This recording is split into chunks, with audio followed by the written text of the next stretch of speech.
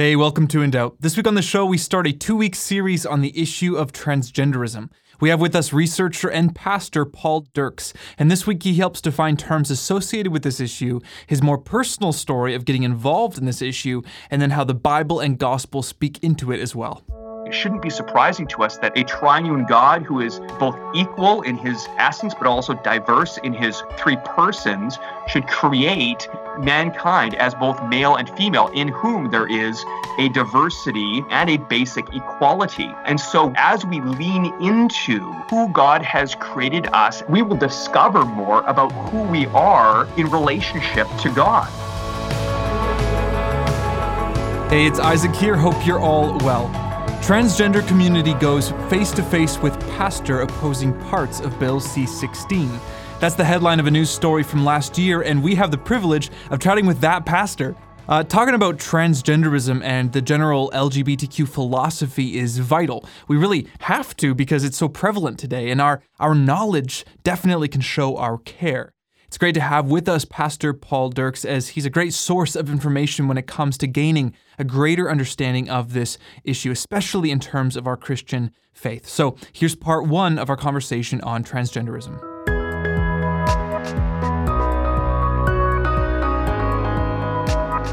With me today is Paul Dirks. Paul is a husband, he's a father, he's a local church pastor, and I found out yesterday that he's a musician as well, which is awesome. Paul is also the founder of Woman Means Something, which we'll get into in a bit. Anyways, thanks for being here with me today, Paul. Yeah, it's my privilege. Thank you so much, Isaac. Before we jump into this topic, and I do want to spend a lot of time on this topic, but I think it's important just for people that have never heard of you, who are you? Maybe what's your brief kind of testimony? How'd you come to faith?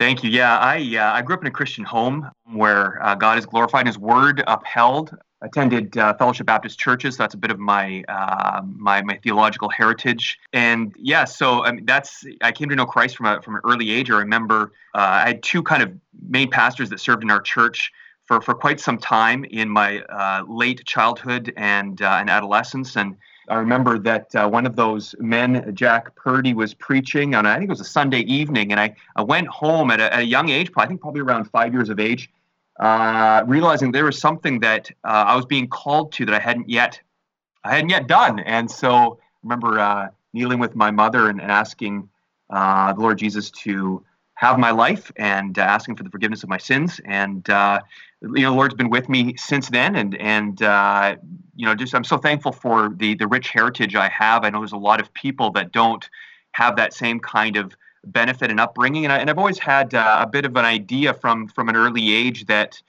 to those whom much is given, much is expected, and so it's a privilege. I never really saw it coming in the early years that now I get to serve the body of Christ as a pastor, and that's a privilege as well, of course, as being the leader of my little flock at home. I have 5 kids and with my beautiful wife, Rachel.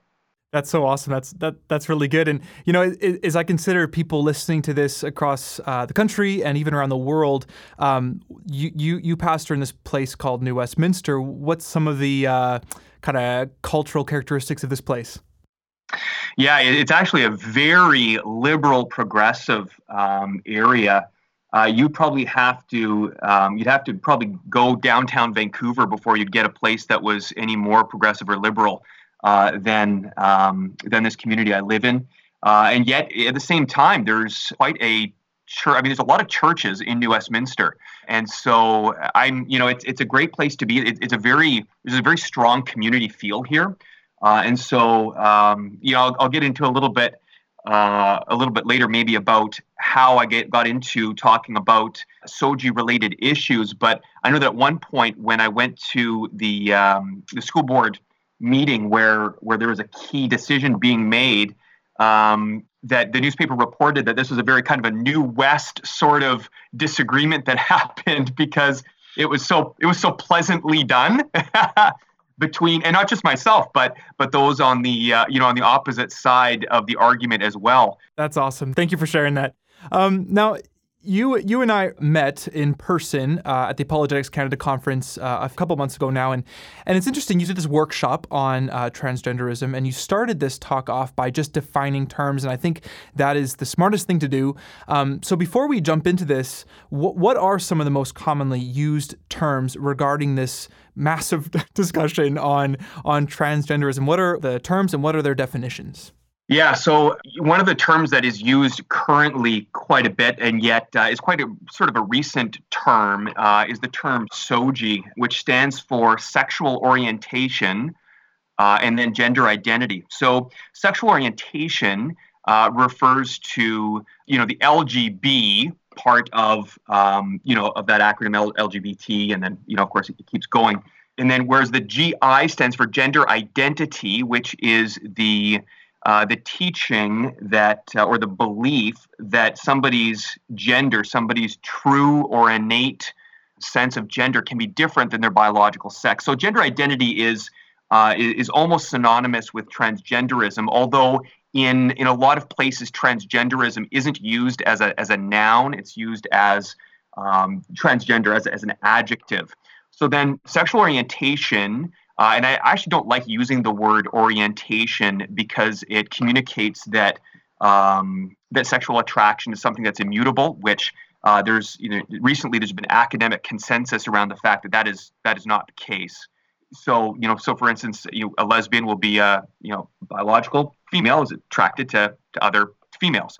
So, but when we move then to transgenderism, it's not related specifically or linked specifically to orientation or attraction. It's rather it's this idea that your gender or even how you would express that is different than one's sex. So a few other terms that kind of crop up in the discussion. One of them is the word transsexual. It's a word that's not used quite so much in today's kind of normal parlance, but it's a word that's actually used quite a bit in the medical literature because of the fact that it's a much more explicit or specific term than transgender. Transsexual refers to those who have had some kind of medical transition, either through cross-sex hormones or gender reassignment surgery, or sex reassignment surgery might be a better word, although it's I would say that somebody can't actually ever change their sex.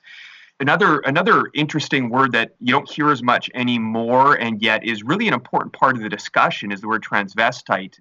Transvestites are those who cross-dress and are sometimes affiliated with a particular paraphilia or sexual disorder called transvestic fetishism. And it's almost always men who cross-dress for sexual arousal. And the reason that I sometimes end up talking a little bit about transvestites is because a lot of people aren't aware that under this big umbrella term of transgender, that only a relatively small proportion of transgender people are transsexuals, and that by and large, the majority of transgender people are transvestites or cross-dressers. So, we could get into some of the statistics on that, but the majority would be transvestites and not transsexuals. Another word that's used in related to this discussion is gender dysphoria. Gender dysphoria is usually used as a clinical term, a diagnosis of significant distress surrounding the fact that one's gender identity or conception of that is different than one's biological sex.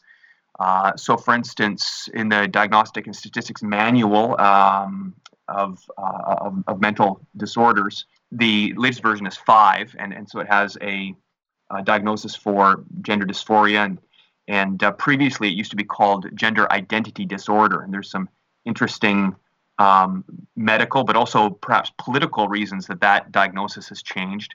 And then one last word that's probably key in this discussion is the idea of intersex, where people have disorders of chromosomes or genitalia or reproductive organs that are not correctly sexually dimorphic.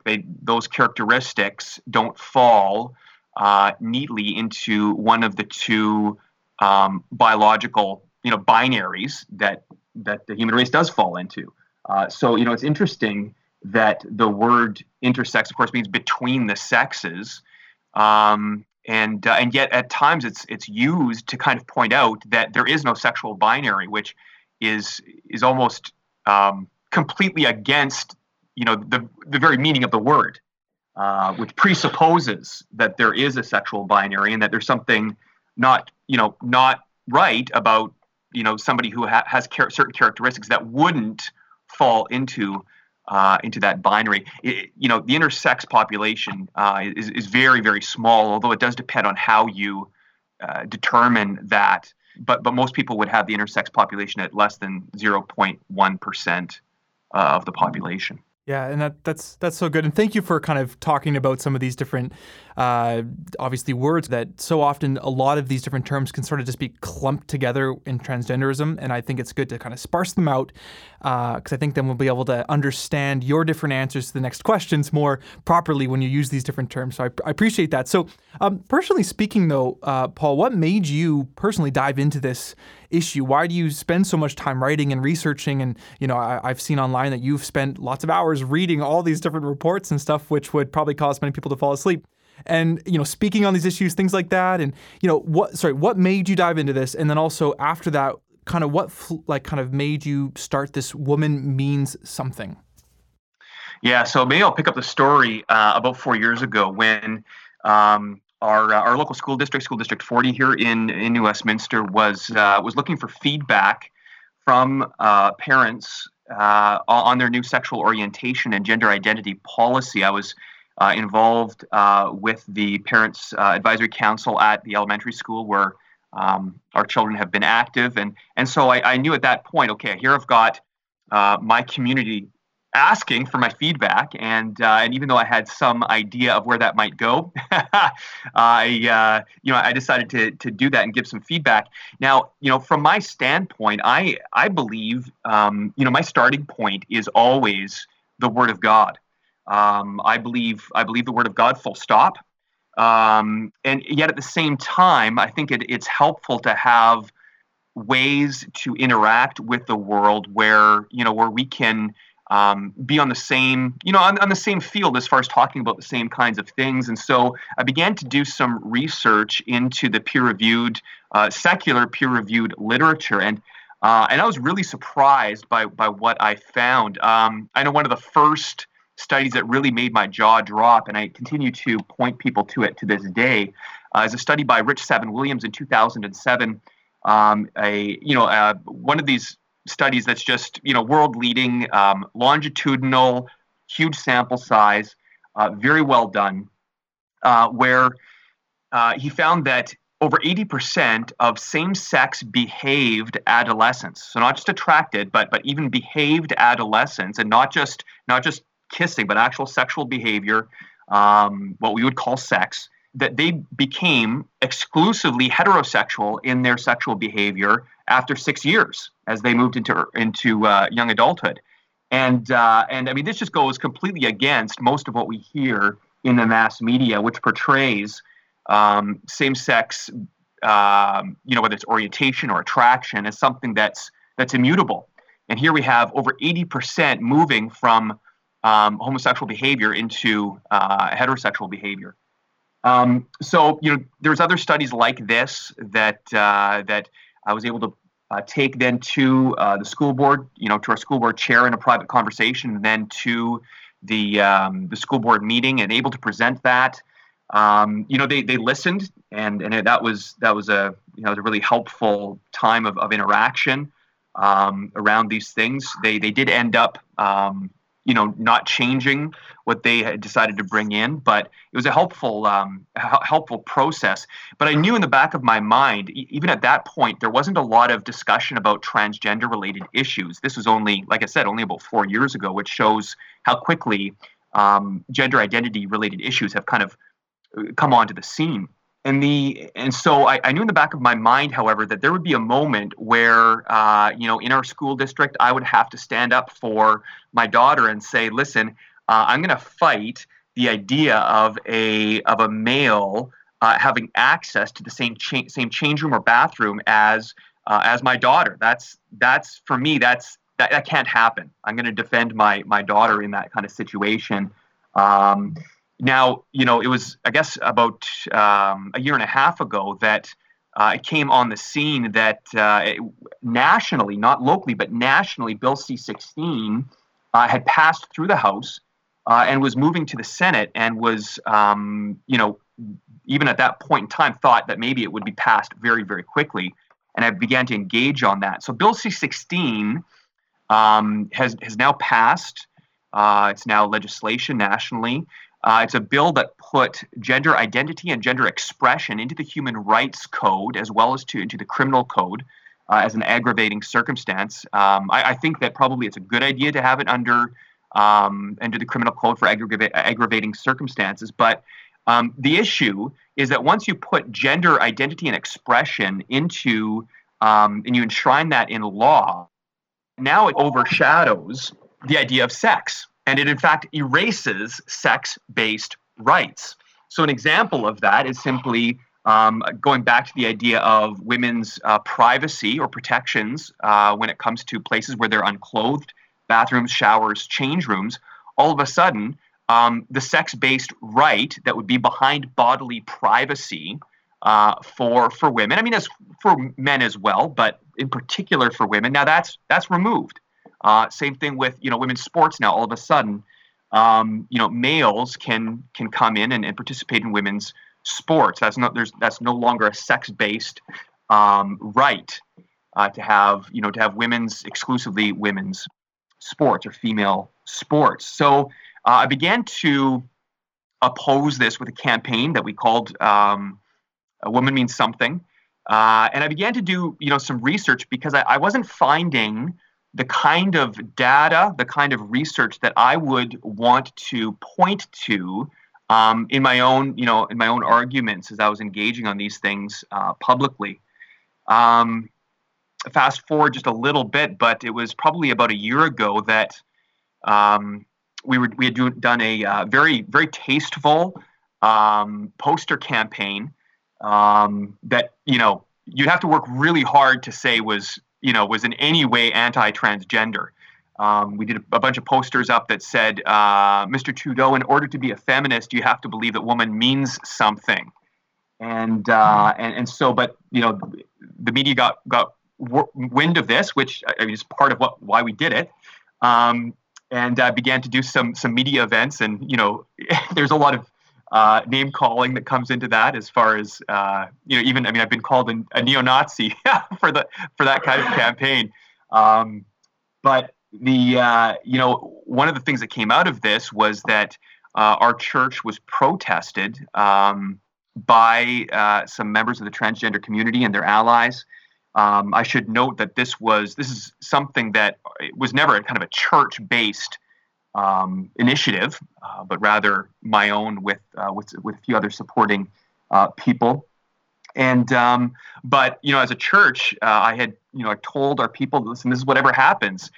We want to make sure that we welcome people, that we're loving, we're hospitable, and I genuinely care deeply for LGBT people. And in fact, I would say more than just caring for them as fellow humans that are made in the image of God, I would say that God's actually put on my heart a very particular, honoring, valuing love for LGBT people. And so when it ended up being in God's providence, a snowy kind of early spring day, I think. I have to go back and check the exact date, but we put up a canopy, we put up a heat lamp, Krispy Kreme donuts, Starbucks, pop, water, and we just said, this is for you. As it turned out, they didn't want to cross the street from where they were protesting to partake of our hospitality, most of them, which I understand. That's not a problem for me. I understand that if you're protesting, you don't also want to be seen as partaking, and that gets a little awkward. But at one point, I grabbed a couple of chairs. Somebody was willing to talk to me, and we went across the street. CBC News was filming the whole way, and we sat down and I fielded questions and had discussion with about 30 people surrounding me, and with CBC News and having a microphone in my face for about 40 minutes straight, trying to record things.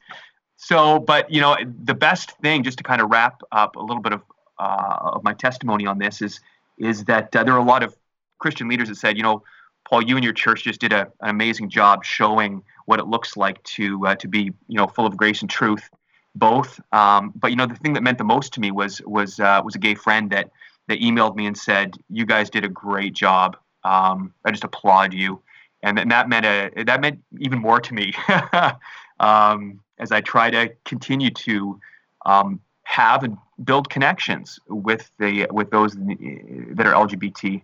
This culminated in me going to the Senate and speaking to the Senate Legal Committee on Bill C-16. You can find that testimony on YouTube. I chose to speak mainly on privacy and protections.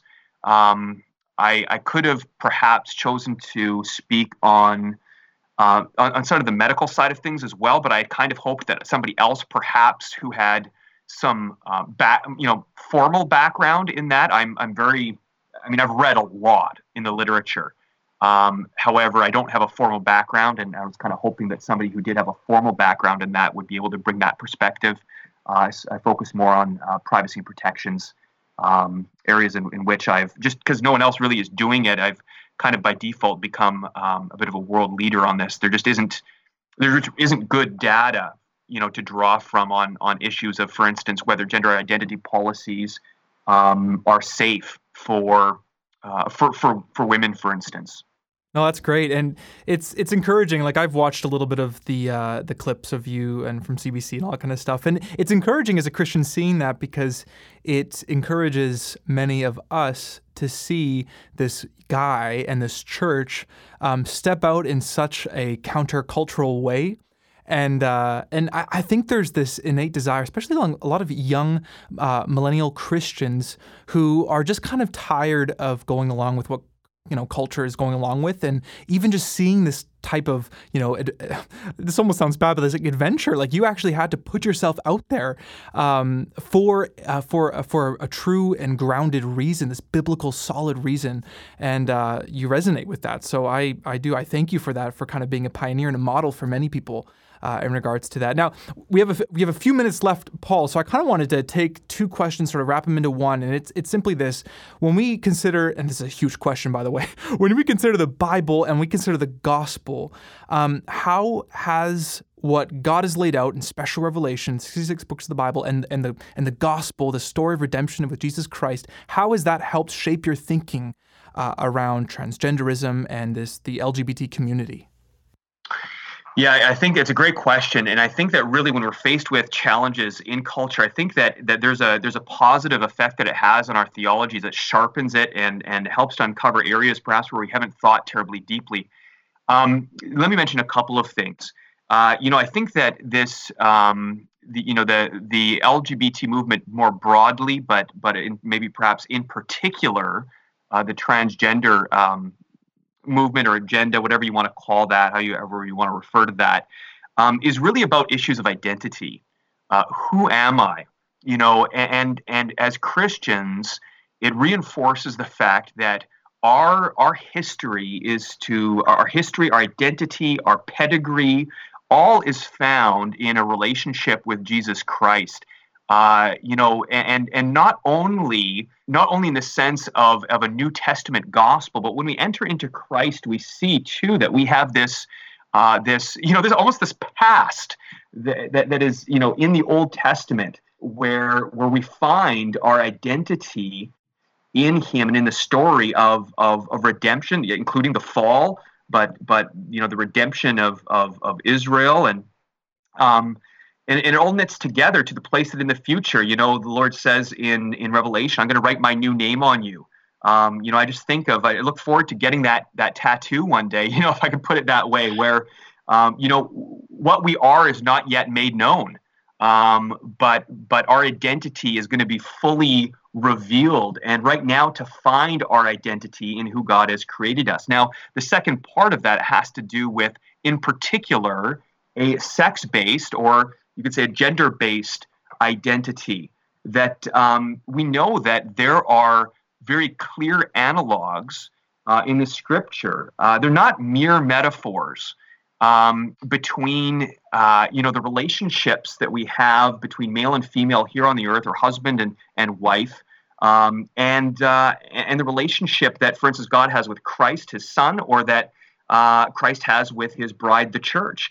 It's not surprising. It shouldn't be surprising to us that a triune God who is both equal in his essence, but also diverse in his three persons, should create the pinnacle of creation, mankind, as both male and female, in whom there is a diversity, basic diversity, and a basic equality. And so we should expect then that as we lean into an understanding of who God has created us as sexed or gendered individuals, that in fact we will discover more about who we are in relationship to God. And in fact, just to go a little bit further with that, I find myself, as I interact on these issues of gender and sex, and in my relationship with my own wife, it helps me understand, in fact, my relationship in almost this bride or female role to Christ. That my husband, it helps me to appreciate that relationship, and the gospel is unfolded in all of its brilliance and depth in a greater way than if we were not thinking deeply about these issues of sex and gender. So for me, this is really all about the gospel, and I think that one of the things the church really needs to do is unpack and recover some deep theology about sex and gender rooted in God and in Christ. Yeah, that's so good. Thank you so much, Paul.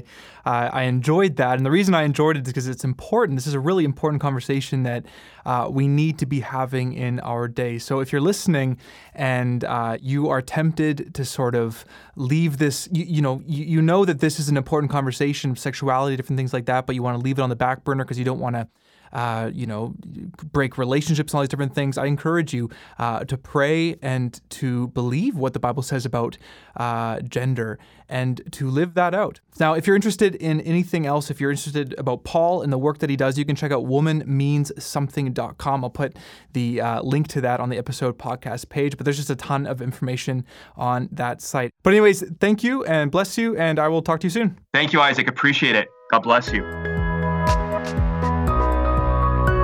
That was researcher and pastor Paul Dirks. And you can follow Paul on Twitter at Paul Dirks, just all one word. Now, if you're interested in donating to In Doubt as a ministry, that would be awesome. It's really easy. Just click the donate button at indoubt.ca if you live in Canada, or indoubt.com if you live in the States. You can connect with us online on Facebook, Twitter, and Instagram. We would love that. If you have a suggestion or a story, anything like that, we'd love to hear from you. You can also email us at hello@indoubt.ca. Well, I'm Isaac, and next week we talk again with Paul Dirks as he gets into some of the unbiased facts of the multiple reports that he's read on transgenderism. You won't want to miss it. See you then.